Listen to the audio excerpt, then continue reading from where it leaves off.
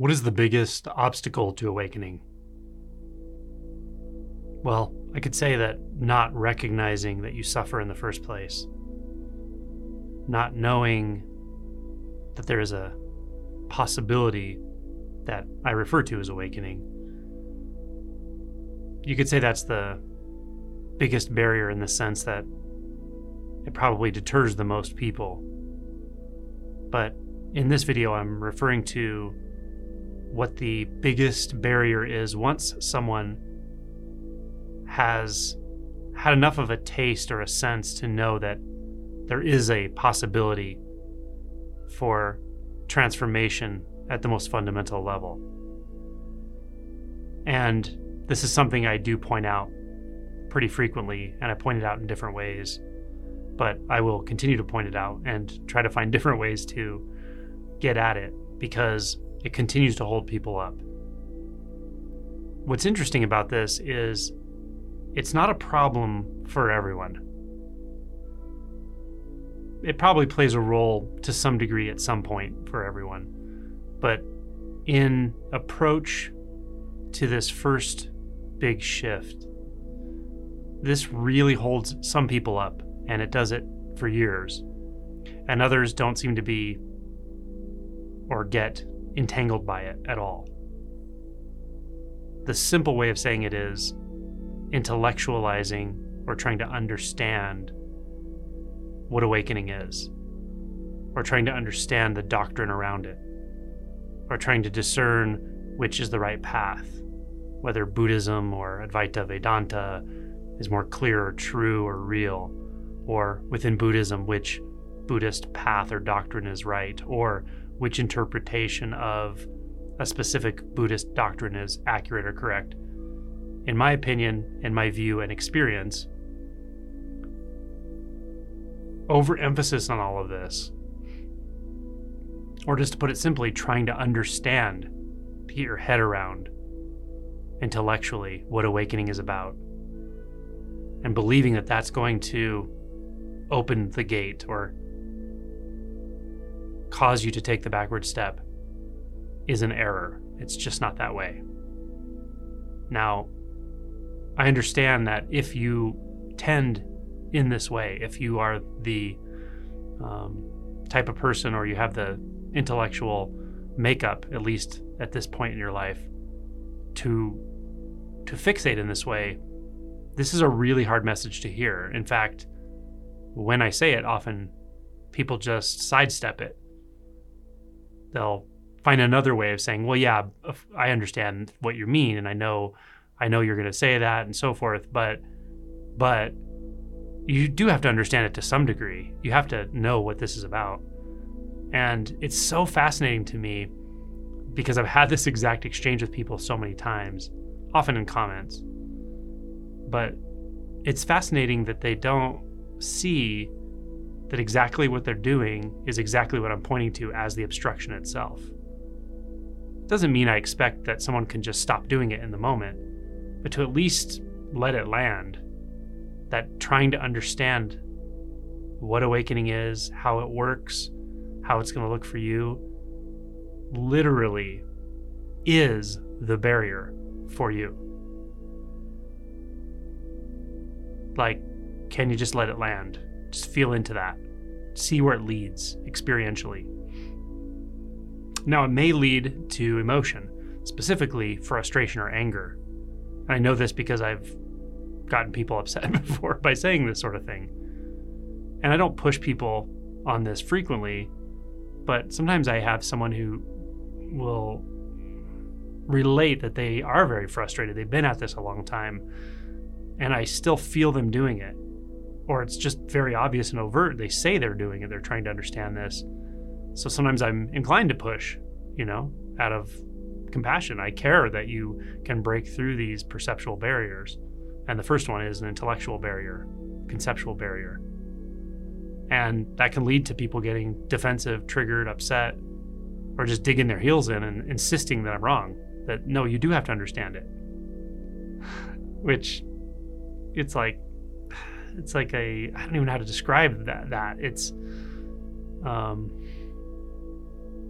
the problem itself arguing that the problem is the solution or something. It makes no sense, even intellectually at some point. When you're asking somebody who does this all the time, I work with people waking up all the time, I watch people wake up, I go through it with them, and I can tell you who wakes up the fastest, and it's not people who intellectualize it or try to understand it. It's people who don't at all and don't care to, and intuitively know it's not necessary. Those are the people that wake up the fastest, truly. But what does it require? It requires a true surrender, a true letting go. And the first step is letting go of your concepts, your conceptual frameworks about who you are, where you're going, where you came from, what spirituality is, what Buddhism is, all of that. You have to let go of that. That's the first big step, because it's drenched with you, the sense of the separate, cognitive, conceptual you moving through time. So how much do you have to understand that to let go of it? Not at all. It's about letting go. Is it scary to let go of what you know or what you think you know? Sure. Is it possible? Absolutely. So it's a little hard for me to offer a strategy here because it's not really a method. It's just letting that message land that understanding this is not going to get you there. I can explain it in 1,000 different ways, I'm sure. Others can as well. The doctrine is laden with explanations and descriptions and all. But that doesn't do it. Ask anyone who's read countless hours of doctrine and hasn't had a shift in identity. And then ask somebody who has had a shift in identity but doesn't know the first thing about any of this, Buddhism or doctrine, etc. So it's really about letting go. Realizing not only don't you know anything, not in the way you think you do, but realizing that holding on to the framework of knowing, of understanding, is itself the barrier here, literally. So for many people, this is obvious. This video may not be that helpful for somebody who's had this shift because they get it. They see it. Anyone who's gone through that first barrier, the gateless barrier, will know what I mean. In direct experience, without a doubt. Can there be some value later on to certain doctrine, certain pointing, certain phrases, stanzas, suttas? Sure, of course. But that's down the road. And it's not a matter of understanding. It's a matter of transmission at that point. But for the initial leap, it's a matter of letting go. Realizing that all the illusion of control through understanding, is what got you into the suffering in the first place. Got you into the position that feels like it needs to be defended, and on and on. So just see that. The knowledge, gaining of knowledge, gathering of knowledge, understanding hasn't done it so far. And is it too much of a leap to just entertain the possibility that it never will when someone's telling you that and has told you that many times, and many people have said the same thing?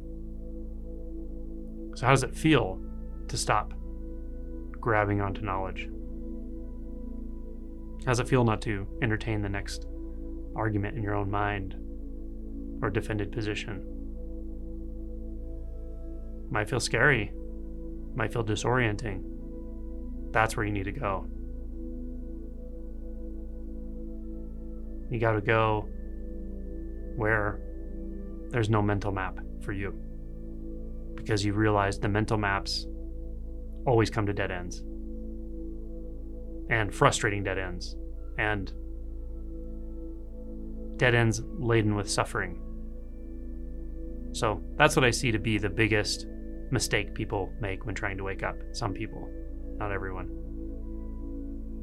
But you can break this spell, the spell you have on yourself, by seeing that it just doesn't deliver the goods. It does. I think part of this is because in other areas of life, it does deliver the goods. It works in the social matrix. There's a lot of rewards for being smart, having a lot of understanding and knowledge in the conventional life, in the social matrix and so forth. You can be rewarded through validation, financially, and on and on. But this is just not that type of thing. It's just off that map.